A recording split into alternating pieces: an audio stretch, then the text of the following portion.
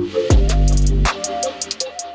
back to the Align podcast. My name is Aaron Alexander. This is a place that we bring together the world's leading experts in all things health and wellness to help you optimize your mind, body, and movement. Today's conversation is with someone who I respect and appreciate and have been following for quite a long time. His name is Dr. Adrian Low. Dr. Adrian Low has earned his undergraduate master's degree and PhD in physiotherapy from the University of Stellenbosch in Cape Town.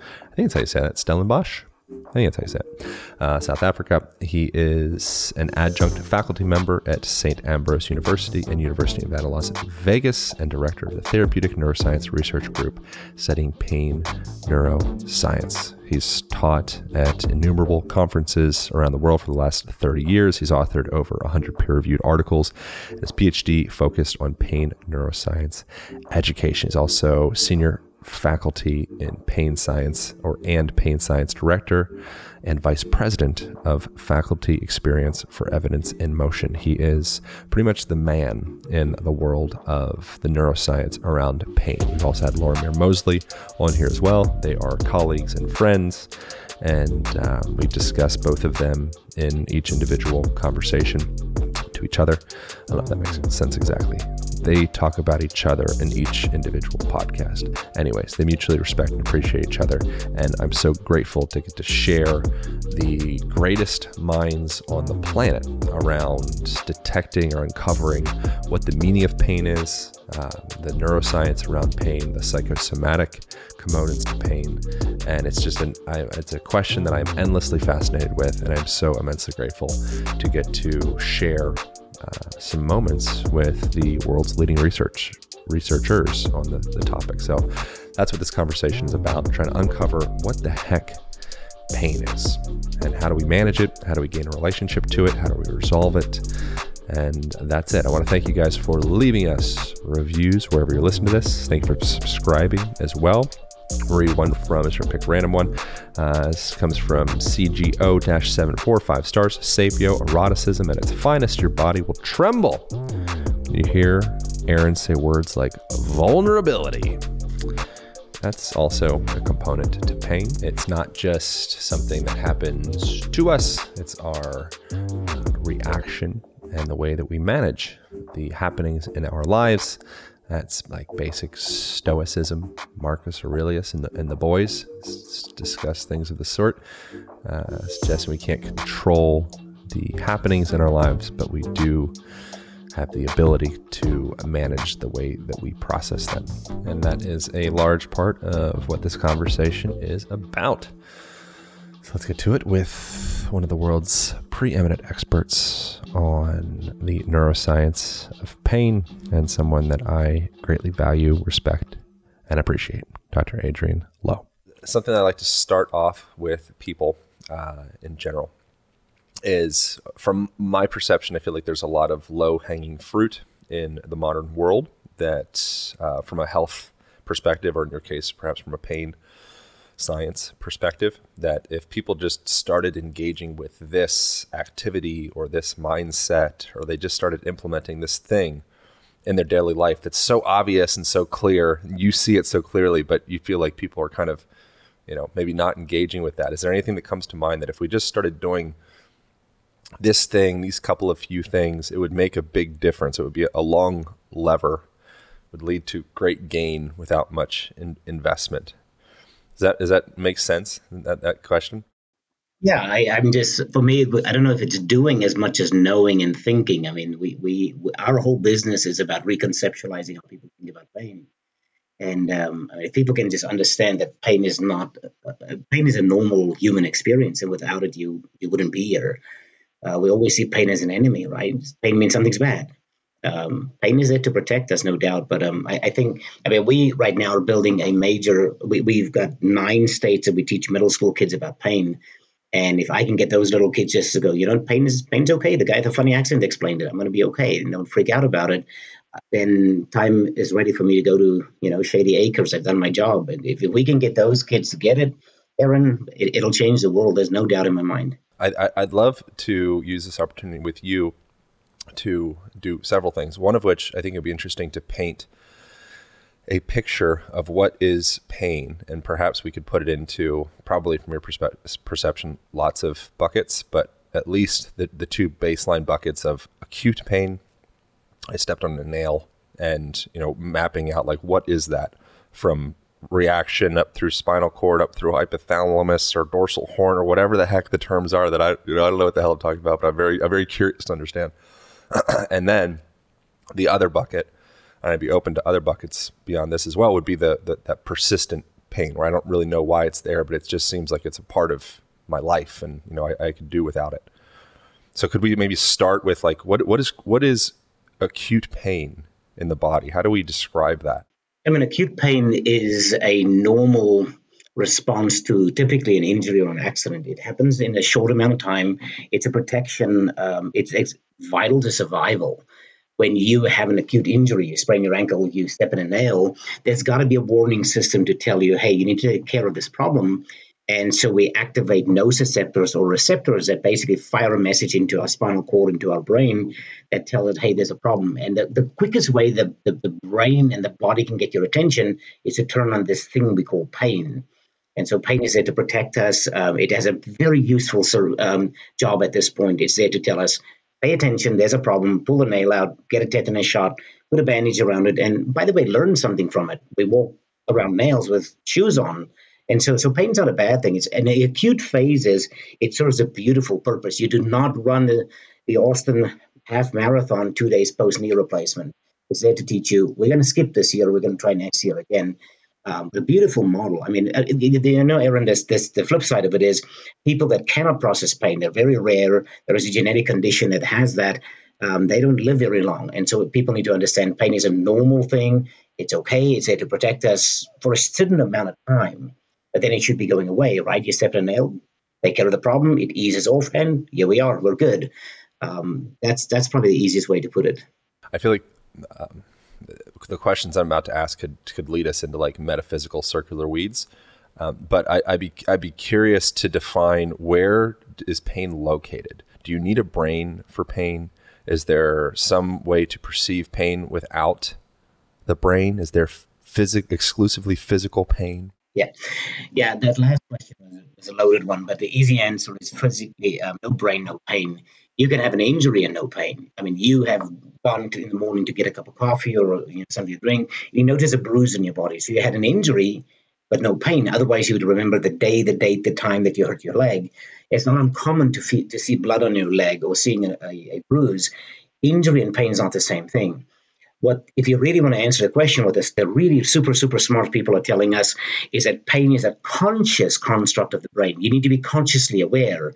So let me flip it the other way around. If you can alter consciousness, you can alter pain. And we see it with anesthesia, with hypnosis, and those kinds of things.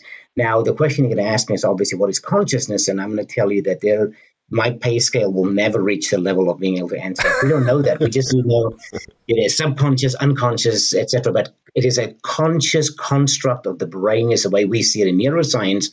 It's when the brain puts value to it and starts paying attention to it, if I could put it that way. But you cannot have pain and not know about it. You can have an injury and not be aware of it. You and I could be sitting here today on this podcast, and I could have a really nasty low back on a scan, but I'm not aware of it. My system has decided, yeah, we're good. Adrian's on a podcast. Let's not bug the brain about it. But you cannot have pain and not know about it. Pain needs consciousness to be part of the realm. So, and then what about the subjective? In advance, I appreciate you answering all these very like elementary questions. No. But what about the subjective experience of pain? Obviously, I'm never going to know what it's like for you to eat an avocado.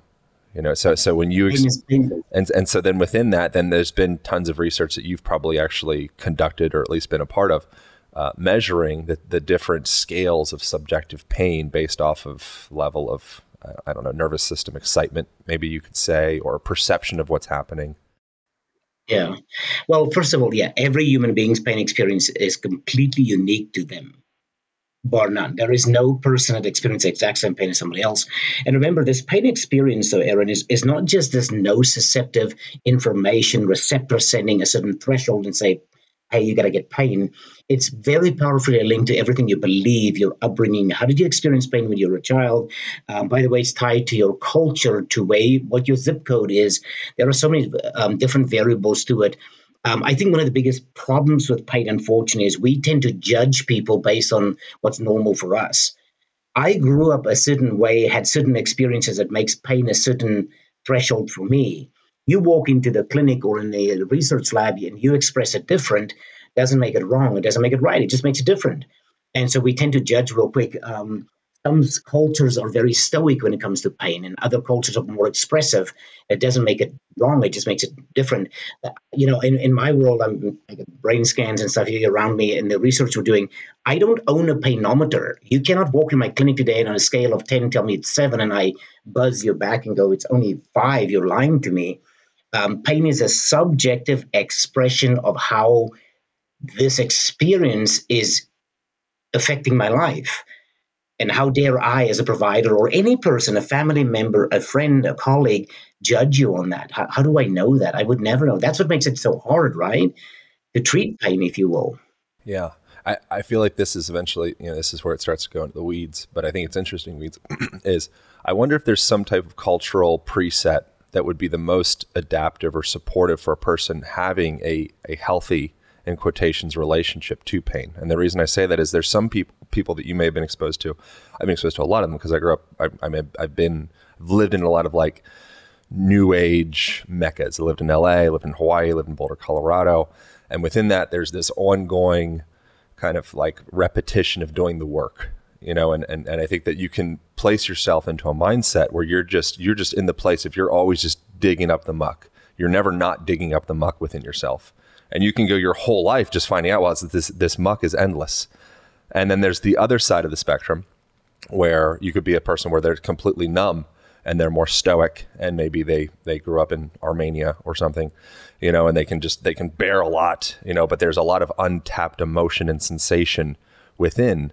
And I feel like there's nothing, I don't know, I've never been to Armenia, but I feel like there's some in-between space there that would perhaps lead to the most, I don't know, adaptive relationship to sensation, I guess, for lack of better words. Is there some type of, do you know what I'm saying? Is there any sense to that? I know exactly what you're saying. The problem is just it's not that easy. It's a very strong interplay between genetics, cultural upbringing, previous experiences, coping skills, all those things. If I can go another way, Aaron, if I flip it the other way around, I get 2 kids. If I could, of all the research I've looked at, if I can extract one thing to give my kids to, for lack of a better term, immunize them, which you shouldn't, right? Pain is normal. We should be there to protect us. I think all the data would point to things like coping strategies. We all experience pain. It's a normal human experience. I cannot prevent pain. I hate it when I sit on a scientific panel and say, our next speaker is going to talk about how to prevent back pain. You cannot prevent back pain. Back pain is a normal human thing. What you do about it is very, very important. And that's the squeeze. That's the important part. Some people hurt their back and they go in a life of pain. Another group of people hurt their back and go, I'm good. A couple of stretches. I lay low, I'll do a few, stretches a therapist showed me. I'll do a little bit of yoga and life is good. And they move on. And it's self-efficacy, it's coping skills. There's something, and it's a combination of so many factors, including upbringing, culture. Yes, it's very different if you sprain your ankle in Beverly Hills versus spraining your ankle in a war-torn area in Syria right now. It means 2 different things in 2 different areas with environment, culture. It's a very complex human experience. Yeah. What about, where does pain live? What's the best shot we have in like anatomical language at isolating the existence of pain within the brain? Is there some structures that are more prevalent in the conversation, at least? I mean, we can now take human beings and scan their brain when it comes to pain. And I just want people to understand that, in these brain scans, we're inferring a lot. We are guessing a lot. Because it's really, when we scan you, a certain area of the brain will get busier. There's more oxygen, more glucose in the area, and the scanner will pick that up. But we don't know if that area is suppressed or elevated. It gets a little more trickier. I just want to make sure I put that out there. We do know that there is a common pattern or a common mapping that occurs in all human beings. So if I had 10 errands standing in front of me and errand number one is back pain, errand number two is headaches, number three is an ACL injury, put them all together, there are commonalities, yes. And we tend to find that when the emotional areas like the amygdala gets involved, it gets trickier. Hippocampus with memory and all those. But I just want to caution us because medicine did this for the last 300 years to find that one little area can go cut out tomorrow because I'm an American and we got to fix it tomorrow. And while you're at it, supersize it. It doesn't work that way. This is an experience. It's not an anatomical fault. It's not that some people their amygdala is wrong, so we cut it out or we inflate it or whatever. It's still a human experience. And so I'm always worried about those areas. But yes, if people wanted to know where they should look, we do know this. Let me tell you this. If I punch you in the arm right now, those areas in your brain will all work together. But if your pain persists over time, more of the attention shifts to your limbic system, your emotional areas of your brain. And so that seems to be a big target of our research is to aim towards the emotional areas of the brain, including the amygdala as an example. So interesting. And then how does pain how does acute pain, which seems very adaptive, supportive, if you're born with, I think it's called congenital analgesia, I think is a term for it, where you're born, you don't feel sensation. It's actually like an incredibly dangerous situation and you're not going to be long lived in that. So it's coming into a relationship like, oh, pain, like amazing. What is the timeline or narrative or story or transition from what was once acute supportive adaptive, still probably supportive adaptive, but now into this kind of murky, nebulous, chronic state? Yeah. Well, I'm glad you brought the word time in because the research is shifting. Up until probably about a year and a half ago, Aaron, I would tell you if pain lasts from the day you sprain your ankle to a certain period of time, we will classify you as acute. And if you wake up the next morning, you move into the subacute and then later chronic phase. It's a timeline. By the way, the timeline is different in America than in Europe. In Europe, the timeline is 3 months. In America, it tends to be 6 months, which is that in itself is just intriguing. Chronic pain is really probably pain that is beyond the normal phase, adaptive phase of having a biological need to protect you. Now your system is adapting accordingly. So basically, it's pain that lasts a little bit longer. It is now actually it did not go away. It did not ease as we expected, and now it's that's why we like to term persistent pain because persistent just means it's ongoing pain. And to answer your question real quick, it's a little trickier than time. For example, we now know if 10 people today are in a motor vehicle collision, there's a small group of them that may already be set up for persistent pain within a couple of days. It's not a timeline thing that, it plays a role, but it's a little trickier than that. Chronic pain is where your nervous system, your whole nervous system, 45 miles of it, your spinal cord, your brain now starts getting more upregulated, sensitized, and become more hypervigilant to normal things. And that's where the pain system shifts, if you will, to people that it becomes a little bit more yucky over time. There was an interesting, I was recently listening to, I don't know where I got this from, but story of a fella, some construction worker, you probably know the specific details of this. I think it was like, it was a while ago, maybe decades ago, stepped on a nail, went through his boot. Do you know the story I'm talking about? Yeah, so he stepped on a nail. British Michael Jr. Yes. Yeah, stepped on a nail. So now I'm going to butcher the story, that you can come back and actually describe how it really happened. But generally, long story short, stepped on a nail, went through his boot, agonizing pain, wigging out. They move it at all, just like the worst pain ever. And then goes to the hospital. Finally, they slowly extract the nail in the boot and they get ready to, proceed with their procedures. Nail never touches foot. Went through the boot, so he had the perception of this experience and his pain was real, but the objective reality of the action was different than his perception. That's so interesting. I feel like that's like a foundation for the whole conversation in a way. Yes, but this is it. I mean, Aaron, for too long, we've tied tissue health to pain. If you have bad tissues, you hurt. And if you have healthy tissues, you cannot hurt.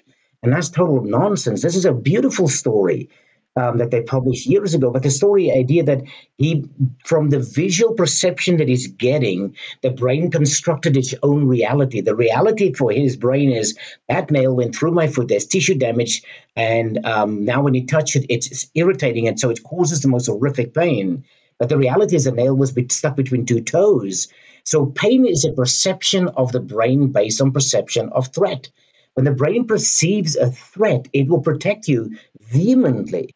And the scary thing is, in some people, light movements or barely touching their skin is perceived as a threat based on things that have happened to them during their course of an injury, an accident, surgery, or life experiences.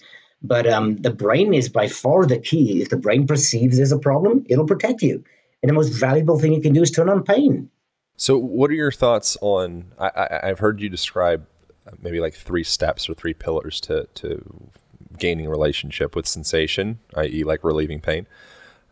And one of the factors that you've described in the past, maybe they've changed for this point, but one of them is education. So educating a person of like, okay, this is normal. This is okay. This is, however, whatever, be curious your language for presenting education.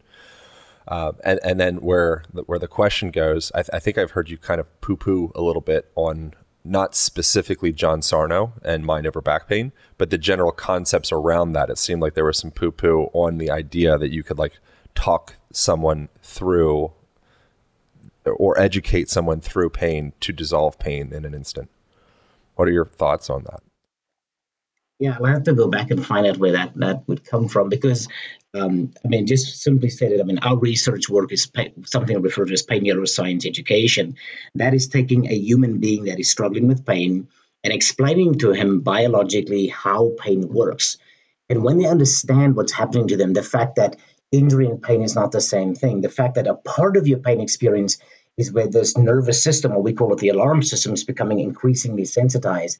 And so when you are trying to do an activity, walk, run, do whatever task you do, the sensitive alarm system is one of the barriers that you're struggling with.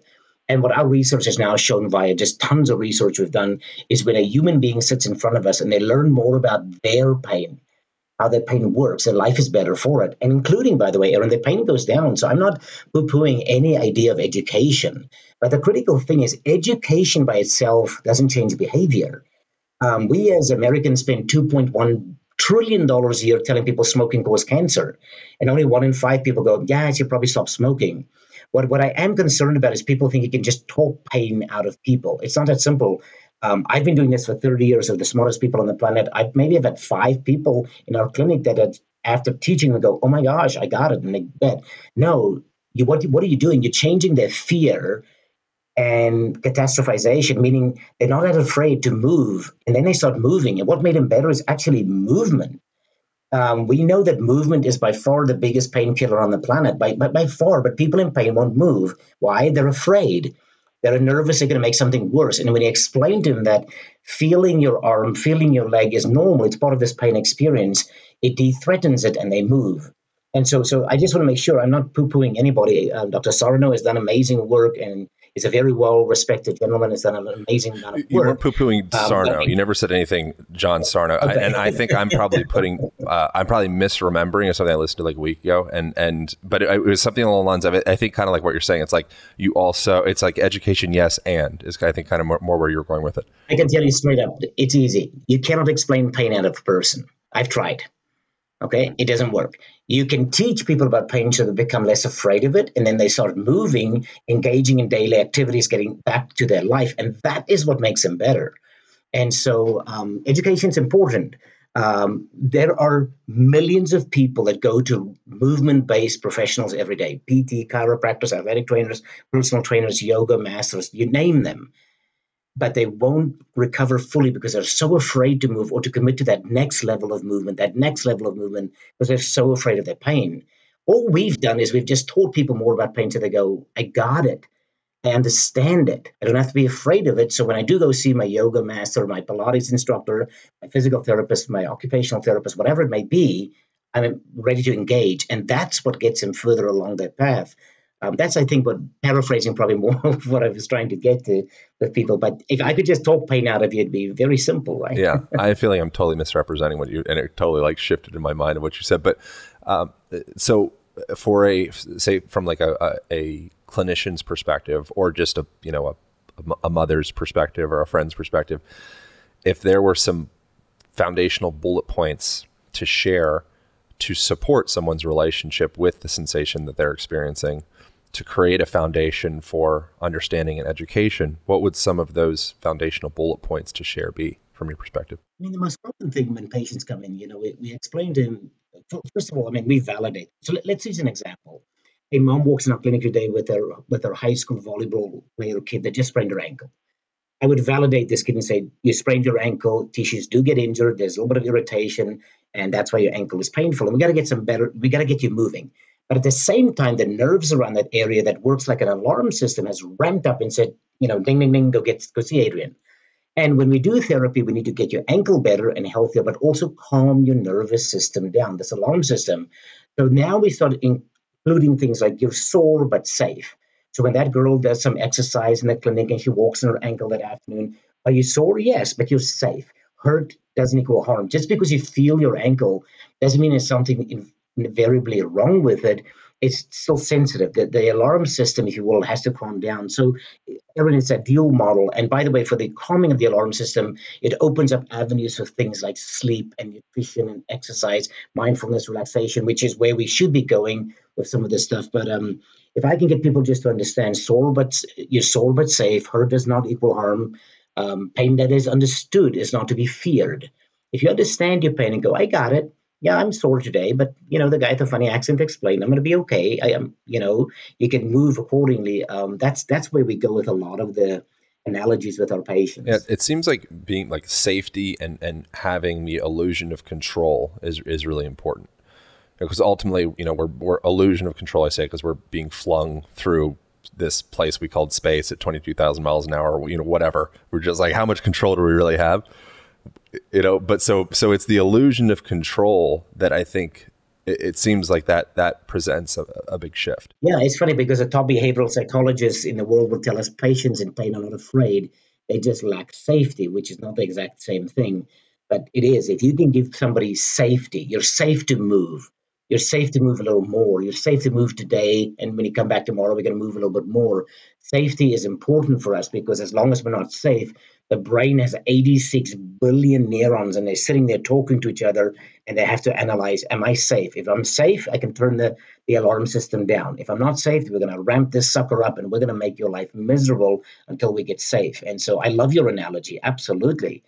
Safety is a very cool thing in any healthcare provider, a parent creating some safety for my child, and a trainer that getting somebody, it's safe to move up to this point and then just stop there. You're good for today, good for tomorrow, and those things. So I love your analogy. Yes. And so then I'd love to get into one thing that I think is interesting as a concept is the pain gate theory, and how we can kind of, and maybe that's just nonsense for even suggesting. So I'd love to hear your perception on that. And the reason I suggest that is to come into the next, what I'm deeming to be a pillar or step would be the movement conversation. I see you squinting your eyes. You're like, oh no, pillar steps. I hate all this language.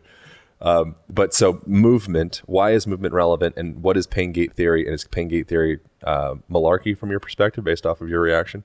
No, I mean, in 1965, Melzack and Wall gave us gate control. It was one of those fundamental shifts in our understanding of pain. But you need to understand today that we are now, 50 plus years beyond that, 57 years later. And if you're sitting in 2022 and we're thinking that's still the pinnacle of treating people in pain, then we should not be here today.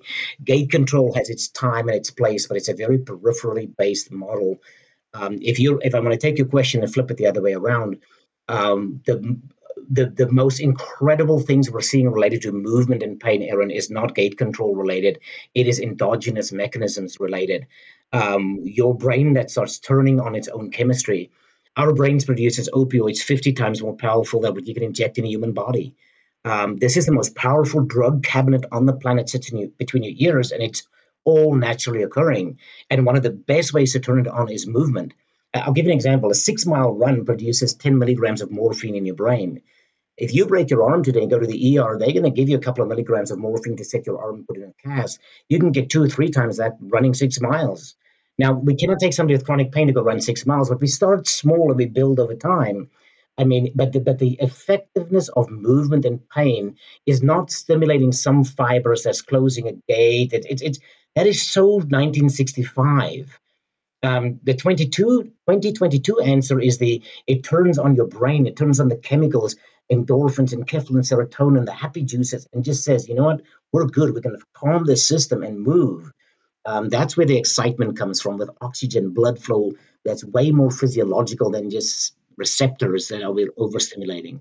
My perception of pain gate theory would be something more like what that it would be more acute related pain. So you do stub your toe and you like go and you like run. That's what pain gate theory is. Is that correct? It's a piece of it, absolutely, right? And gate control is very simple. I mean, the easiest way for gate control is you bang your elbow against the coffee table and you rub the area. You're now stimulating different fibers that is overriding, if you will, the signals that are associated with banging your elbow. And so rubbing an area, walking it off those kind of things. But the interesting thing is all these things, rubbing the arm, walk it off, kind of get going, also enhances the endogenous systems that are so more powerful than a simple receptor. So if you really want to do gate control today, gate control does not explain pain in phantom limb pain because there's no foot, there's no leg. It doesn't explain pain in quadriplegics and we even go to emotional pain or abuse, trauma, those kind of things. So it's way more complicated. And by the way, Ron Malzak, who passed away recently, was one of the founders who made that model. In 1999, wrote a paper that basically said, for the love of God, move on. This thing is old. It's 1965.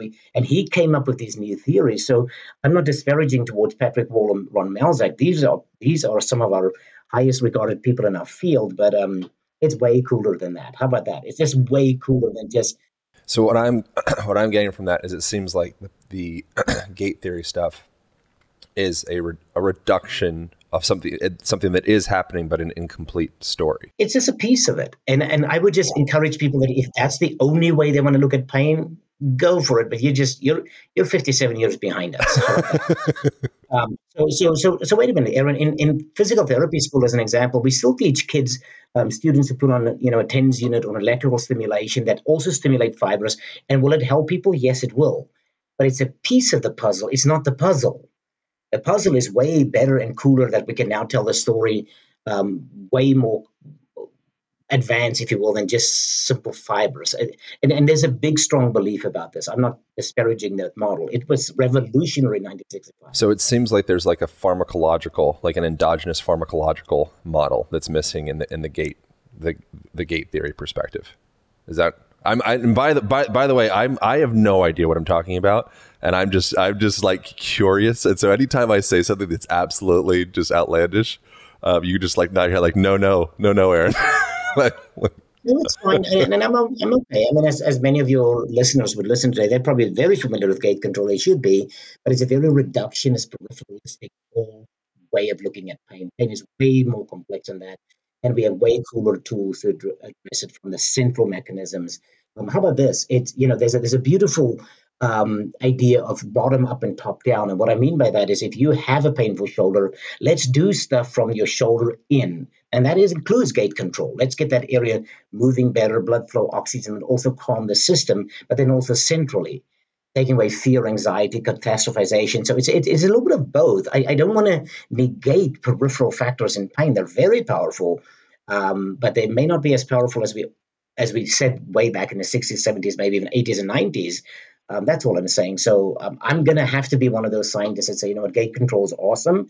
I will still teach people about it, but if you only believe that, then I'm going to have to leave you behind because the world is way cooler on this side.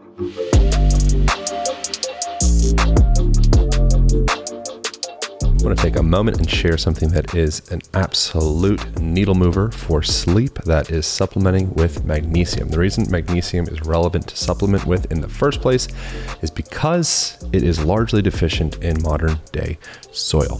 My go-to choice for magnesium is from Bioptimizers. The reason I like this stuff so much is it contains all 7 different forms of magnesium. It's sourced incredibly well. I know the founders of the company personally. I trust them. I think they're fantastic. I think they really give a dang, and I think this stuff is important for you to try. If you're interested in getting yourself a 10% discount, you can go to magbreakthrough.com/align podcast. That's magbreakthrough.com/align podcasts. You could use code align10 to boost your intake of magnesium and start feeling better today. Start sleeping better, start relaxing and restoring and repairing those muscles of yours. I think you guys are going to dig this stuff. magbreakthrough.com/align podcast. 10% off.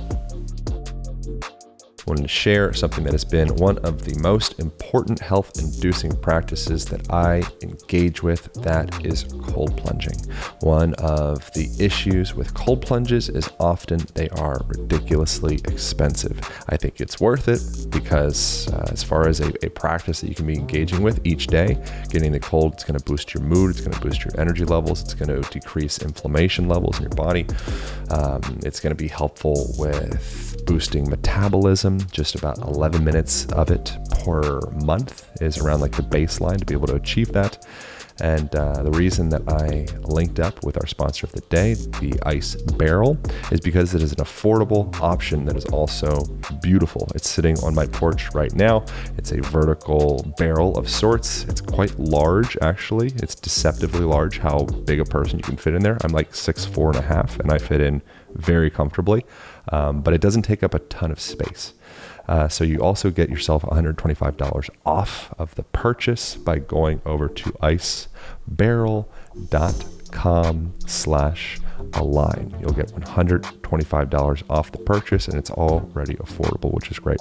It's icebarrel.com/align. I can't recommend cold plunging enough. I think the Ice Barrel is great. I hope you enjoy your $125 off. icebarrel.com/align. I know you've already talked about, but can you kind of fill in the rest of the puzzle then? So if GATE is just one of the reductionist perspectives on it, there's like what I'm deeming the pharmacological aspect of like the natural production of opiates and things of the sort. But again, like what's the rest of the puzzle? Well, the rest of the puzzle is basically, so you're going to get information coming in from your tissues, right? Your tissues have receptors all over them that will tell you it's too hot here, or you pinch something, you damage something. So there's information coming in. Let's call them danger receptors saying danger, Aaron, there's something going on in your ankle. Your brain will then have a meeting. That information, by the way, comes into our spinal cord, up to our brain, to the thalamus, which works like a receptionist, if you will, that takes information and holds a meeting. Your whole brain then gets together, takes a meeting, and then decides, is this a threat or not? And if it decides it's a threat, it'll dry up the happy chemicals in our system to make you more sensitive. And if this decides that it's not that big of a deal, we can be okay, it actually lets these chemicals centrally come down, enkephalins, endorphins, serotonins. There's various areas in the brain, like the periaqueductal gray, that we can turn on with some of these treatments that will actually calm the system back down. Way more complex than that stuff, but yes, it ties very powerfully into those centrally acting opioids, enkephalins, endorphins, along with all the So other what's stuff. interesting there is something that a person could do would be maybe like hyperventilate themselves, do some type of pranayama, huffing and puffing, breathwork type practice, and that will desensitize them to doing something like a cold plunge. And a term that I've learned from that is stress-induced analgesia, which would be comparable to like you're in a fight and you don't feel anything. And so you're so stressed that you're actually surged with all of these, whatever, opiates, for lack of understanding of what's actually going on for myself. I'd love for you to fill it in, where you don't feel the thing actually because you're so stressed. So where does that come in? That's a good question. I think we deal with a lot of different things. You're talking here about distraction in some way, shape, or form. If you're doing something else, your brain can only really focus on one day. The interesting thing is you cannot process more than one pain at a time. So if I were to have you pinch your face right now and at the same time bite your lip, your brain could not do both. Is that gate theory? That's not gate That's theory. not gate theory. That is not gate theory. There will always be a gate element or a peripheral element, but it's the brain can literally, it has to switch between those two components. But that's one piece of it. Let's go to the other part of it, right? We work with soldiers that get in the combat zones that get shot, but they are so aware of where they're at and survival mode that this injury that comes in, let's say somebody gets shot in an arm, information comes in the brain, gets information, hey, something's going on here, but it's in a survival mode that it will actually shut that area down. And that's called inhibition. The brain is just turning on these incredible endorphins and just saying, shut it down. I got to deal with bigger things right now. There are bullets flying around me. I got to get out of this area. And then when they do come back out of those zones into the safe areas like the green zone, and they sit down and notice, hey, it's wet. What happened here? Oh, I get shot. Right, we see it with injuries quite often. You see on on TV the MMA fighter that at the end holds up his belt. I won, and then meanwhile one of his toes is facing 90 degrees in the wrong direction. because he's so busy with those. And it's interesting, the brain can decide to pay attention or not. And a lot of this, by the way, Aaron, is driven by these chemicals, where the brain can decide to shut an area down or to pay more attention to it. But again, as far as cutting the line between this is gate, this is not gate, I'm not going to go there because we're one big biological system that does not work in pieces. We work beautifully together as a symphony. All I wanted to make sure you and your audience understand is if you had to invest somewhere, I would invest in the central nervous system with the chemicals because that's where the bang for the buck is, no doubt.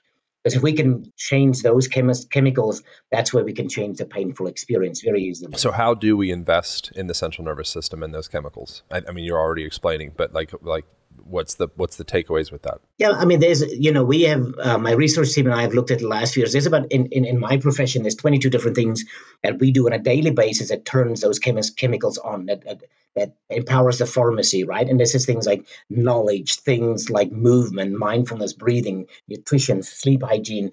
I mean, the list goes on and on and on. There's so many cool things that can get this brain turned on. Why do we give people with persistent pain antidepressants? Because they're depressed? No. Low dose antidepressants turn that chemical on again, but it does it pharmacologically with side effects. We have just decided we're going to try and turn the brain on non pharmacologically. And we have good research to prove it. I can show it to you in the brain scan studies and all the stuff we've done. But if you start getting people to understand what's going on, they got goals, they're not afraid of its safety, like you mentioned. And now they start moving, they sleep better, they eat better, they spend some time on purposeful mindfulness practice, goal setting, and these really amazing things that are non-pharmacological. The system can turn itself on. We just published a paper where a physician was able to taper people off opioids completely by turning their own natural system on, and that's what we're trying to do. And so, what are cases of pain that have stumped you? Like, what's the hardest question for pain for you? How much time do you got? I mean, every patient's unique. You said it in your first part of the interview today. Every patient walking in, there's patterns that we see, right? Certain patterns that we see, you get comfortable, but let's face it, there are some significantly serious pain conditions out there in my realm. And again, all apologies to anybody listening today that practice in just completely different settings or whatever. But things like complex regional pain syndrome, where you get conditions like allodynia, where you get pain from things that shouldn't hurt. Light touch hurts, thinking about movement hurts. So pain is a spectrum, and we do see people on these end scales there, Aaron. And there's many of these patients that have to go to very advanced pain centers and very horrible pharmaceutical interventions and surgeries and drugs and those kind of things. And so, but their pain is a nasty thing. Make no mistake about it. I don't want people to think this is just little ankle sprains here and there. Today, as you and I are sitting here, there are some people struggling significantly with pain today because they're on the end scale where their system is now so sensitive that anything related to movement, function, whatever, is a threat, and the brain is on full alert at this point. I'm recording with Larimer Mosley. Larimer Mosley coming up, and I heard you mention him. You guys work together, it seems, right? You're like, yeah, I did. I worked with Larimer for about 7 years or so. We do research in the same area. Super brilliant, smart. He's about. You should ask him the consciousness question, by the way, because I think he can maybe answer. You ask him what consciousness is. Okay. Noted. And then just give me a phone call. I got your phone number. Call me, let me know. Oh no, Lorimer is a brilliantly smart guy. I mean, I've learned an enormous amount from him and still do. So absolutely, I'm very excited for you to talk to him because you should. People should be listening to what he's saying. One of the things I heard you mentioning in relation to him was that he suggested that he's attempting or interested in working on the hardest problems and working his way back from there, such as the complex regional pain syndrome. And is fibromyalgia, is that the same, or are those different categories? They're different conditions. They're very different conditions, but still extremely challenging. Affects a lot of millions and millions of people are affected by it. The underlying mechanisms are very different, and their clinical presentations are very different. CRPS is more localized, for example, in a hand or a foot or a body part. Fibromyalgia is more of a widespread pain that is driven very extensively by things like the immune system, etc. But they're both very challenging, and they both affect human beings immensely in their daily function. So what could we learn from an allodynia? And how do you define allodynia? That exactly as well. Allodynia is just when you experience pain from something that shouldn't hurt, by touch, thinking about movement, like the air conditioner hits my arm with cool air and it produces a pain response. That's allodynia. Thinking, reversing our perspective, going backwards from the complex regional pain syndromes and the fibromyalgias and the allodynias and the things it's like, oh, these are like really hard problems. What can we learn from those to inform the knee pain or the back pain from your perspective? Yeah, and so for those patients, first of all, we always thought of education. We have now good studies to show if somebody walked in a clinic with CRPS, we explain to him or her what's biologically happening to the body. Why is light touch now painful? Why does the shirt hurt? And they understand that their threat level goes down, so they actually get better.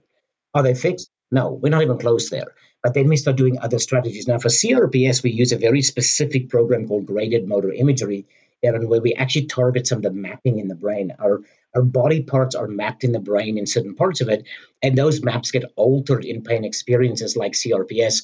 So we have a sequence of events where we can actually retrain those areas of the brain to help with pain. And so we can use things like virtual reality, mirror therapy, motor imagery, retraining left and right recognition. So it's just an advanced series of brain techniques to restructure how the brain sees those body parts. How do we leverage, I guess we're always leveraging neuroplasticity, whether we realize it or not, whether it's, for our betterment or detriment, but how do we start to gain how do we leverage neuroplasticity to our advantage? And what is neuroplasticity in relation to pain from your experience? Yeah, so let me answer the first one, the second question first, and then work the other way around.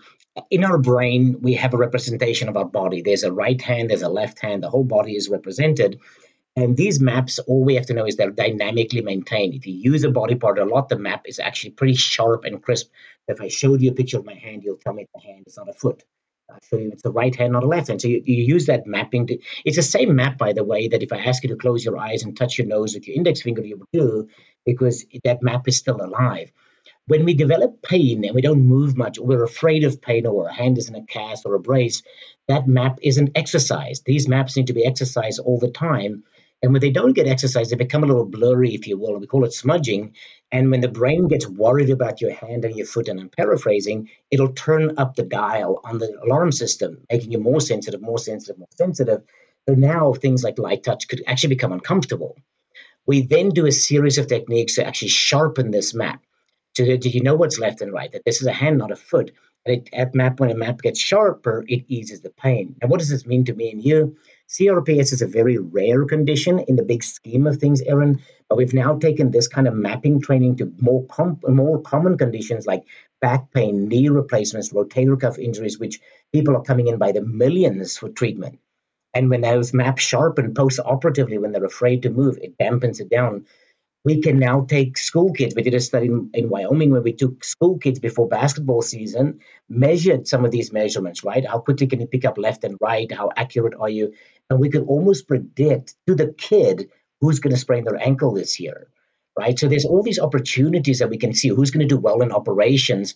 Who should we be careful with doing operations? Who should we do more strengthening, conditioning before they start the basketball season or whatever? So there are some opportunities, and because the brain is plastic, we can retrain it. And I think that's where the term is probably, and by the way, Lorimer will probably talk more about bioplasticity than neuroplasticity, because there's plasticity to the immune system, the biology, everything's plastic in our system.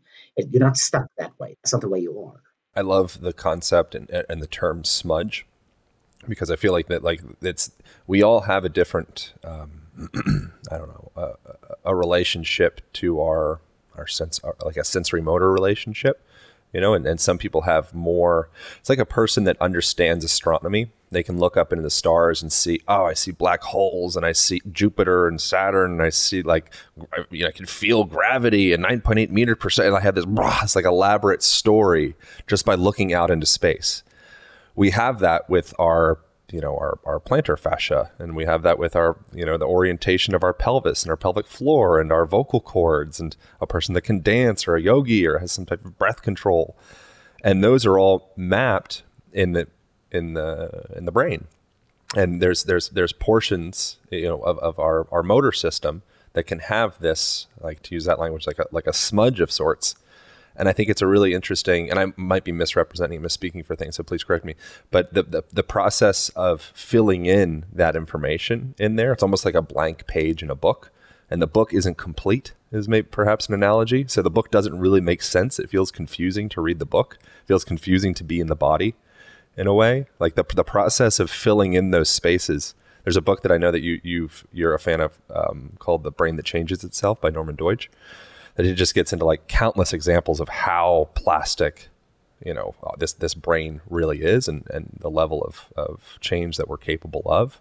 Can we talk a little bit about the process of starting to fill in some of those smudges? That's probably not the right usage of language. Please correct all of that for wherever misrepresentations were there.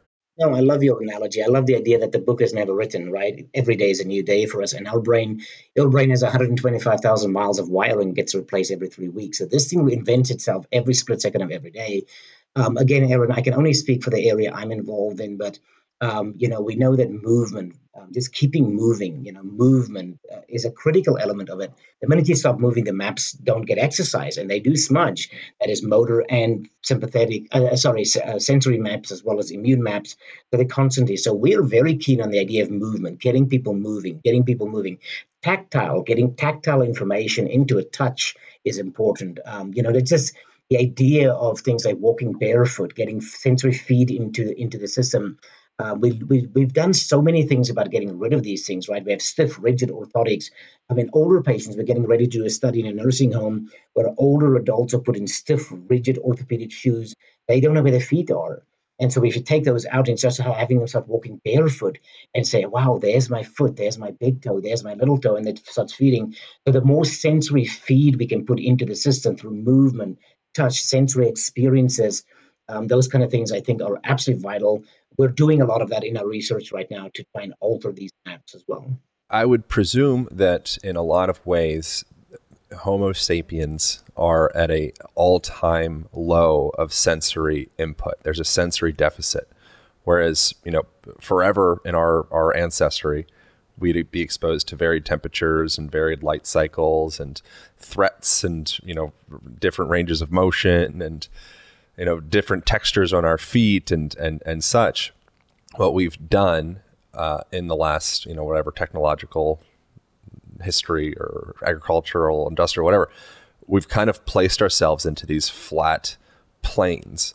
And most of the information relationship that we have comes from these flat, cell phone blue lit screens. And it's just, everything's kind of the same texture. It's just flat and, whatever, it's just flat.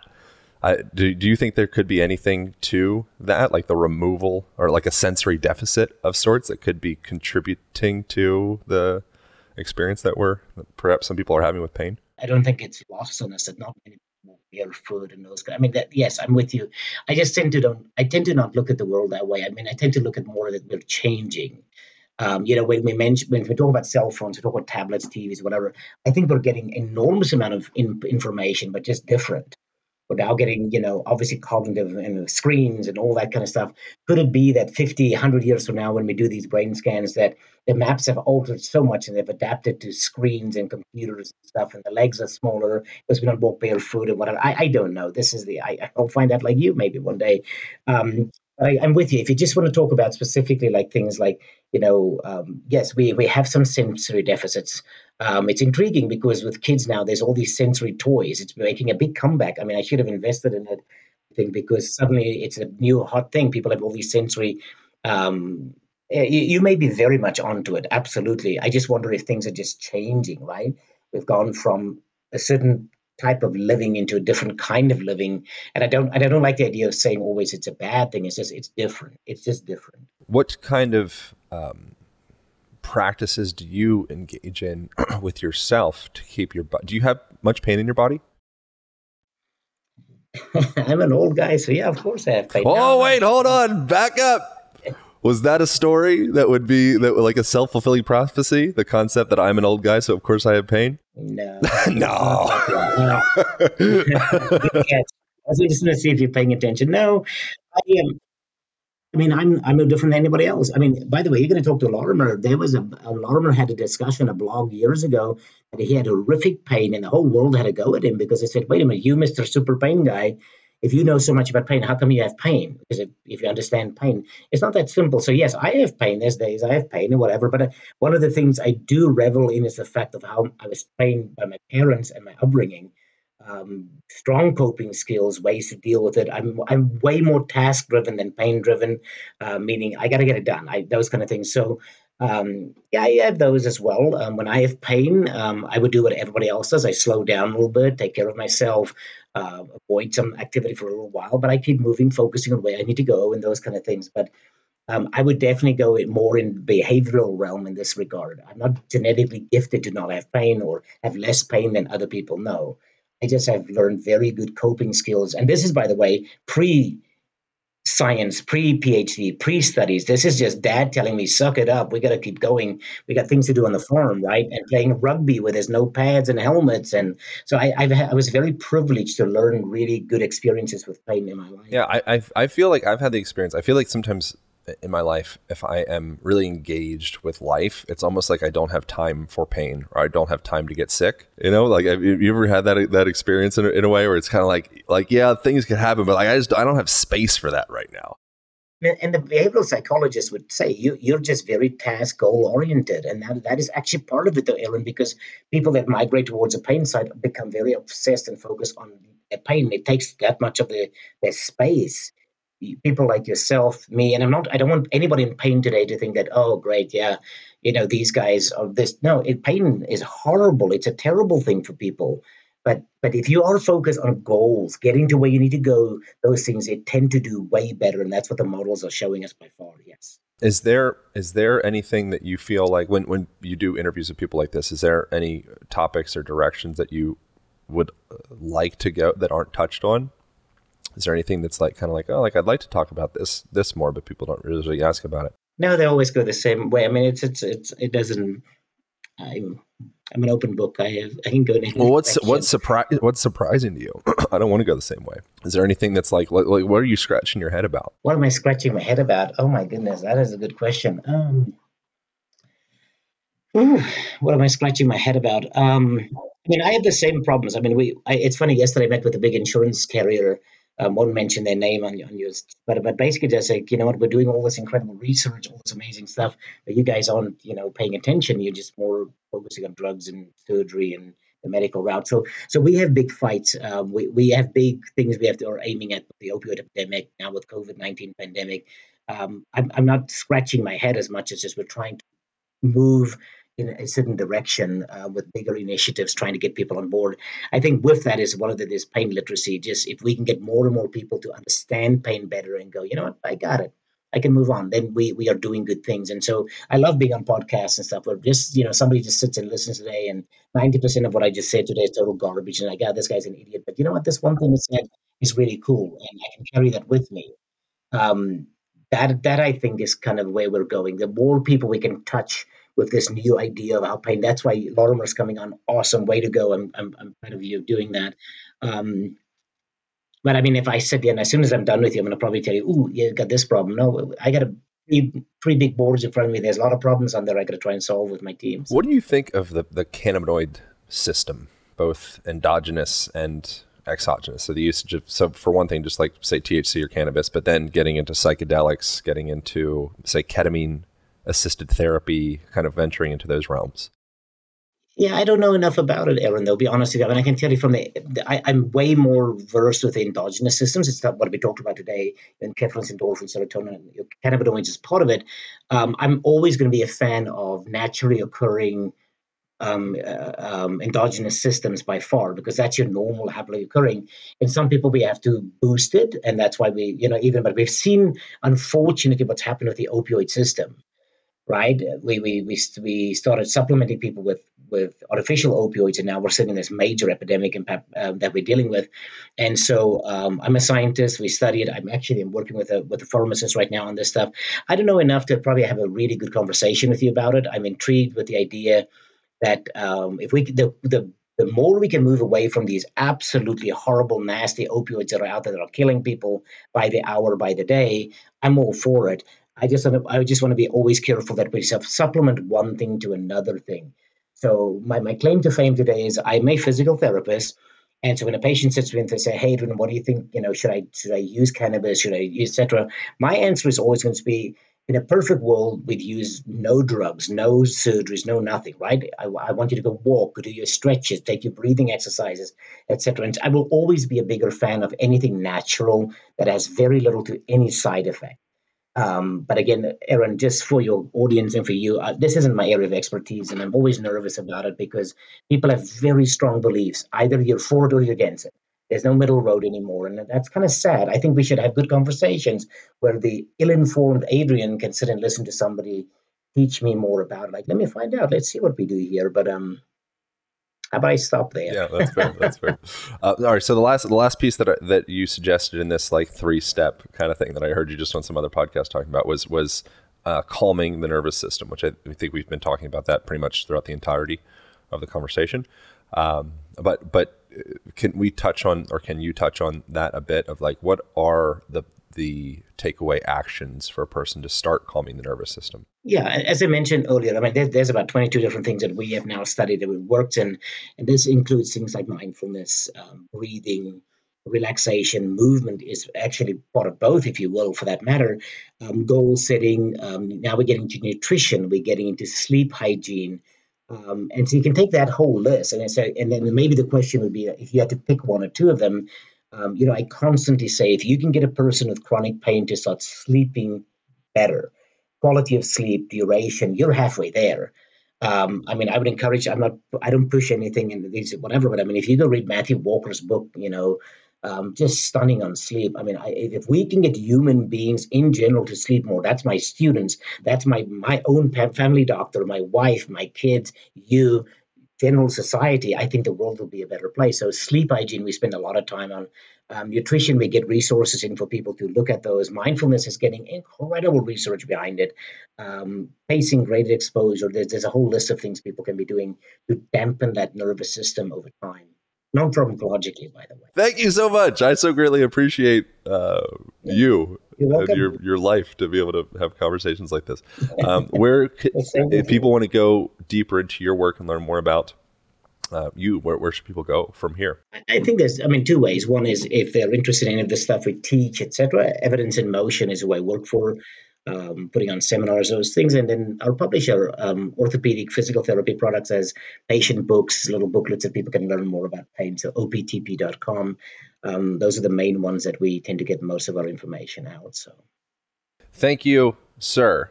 I appreciate you. Hope you guys devoured that conversation. If you want to get access to exclusive content, including exclusive questions asked to the guests that can only be found in one place and one place alone, that is over at the Align community. It can be found at alignpodcast.com/community. alignpodcast.com/community. On there you'll find content that we're posting every day. It's around self-care, it's around strength training, it's around motivation, things of the sort, breath work, mindfulness practices, just stuff that is blowing my mind this week. We post all that stuff over there. It can't be found anywhere else, and it's over at alignpodcast.com/community. Appreciate you guys subscribing, sharing, doing you. I'll see you next week.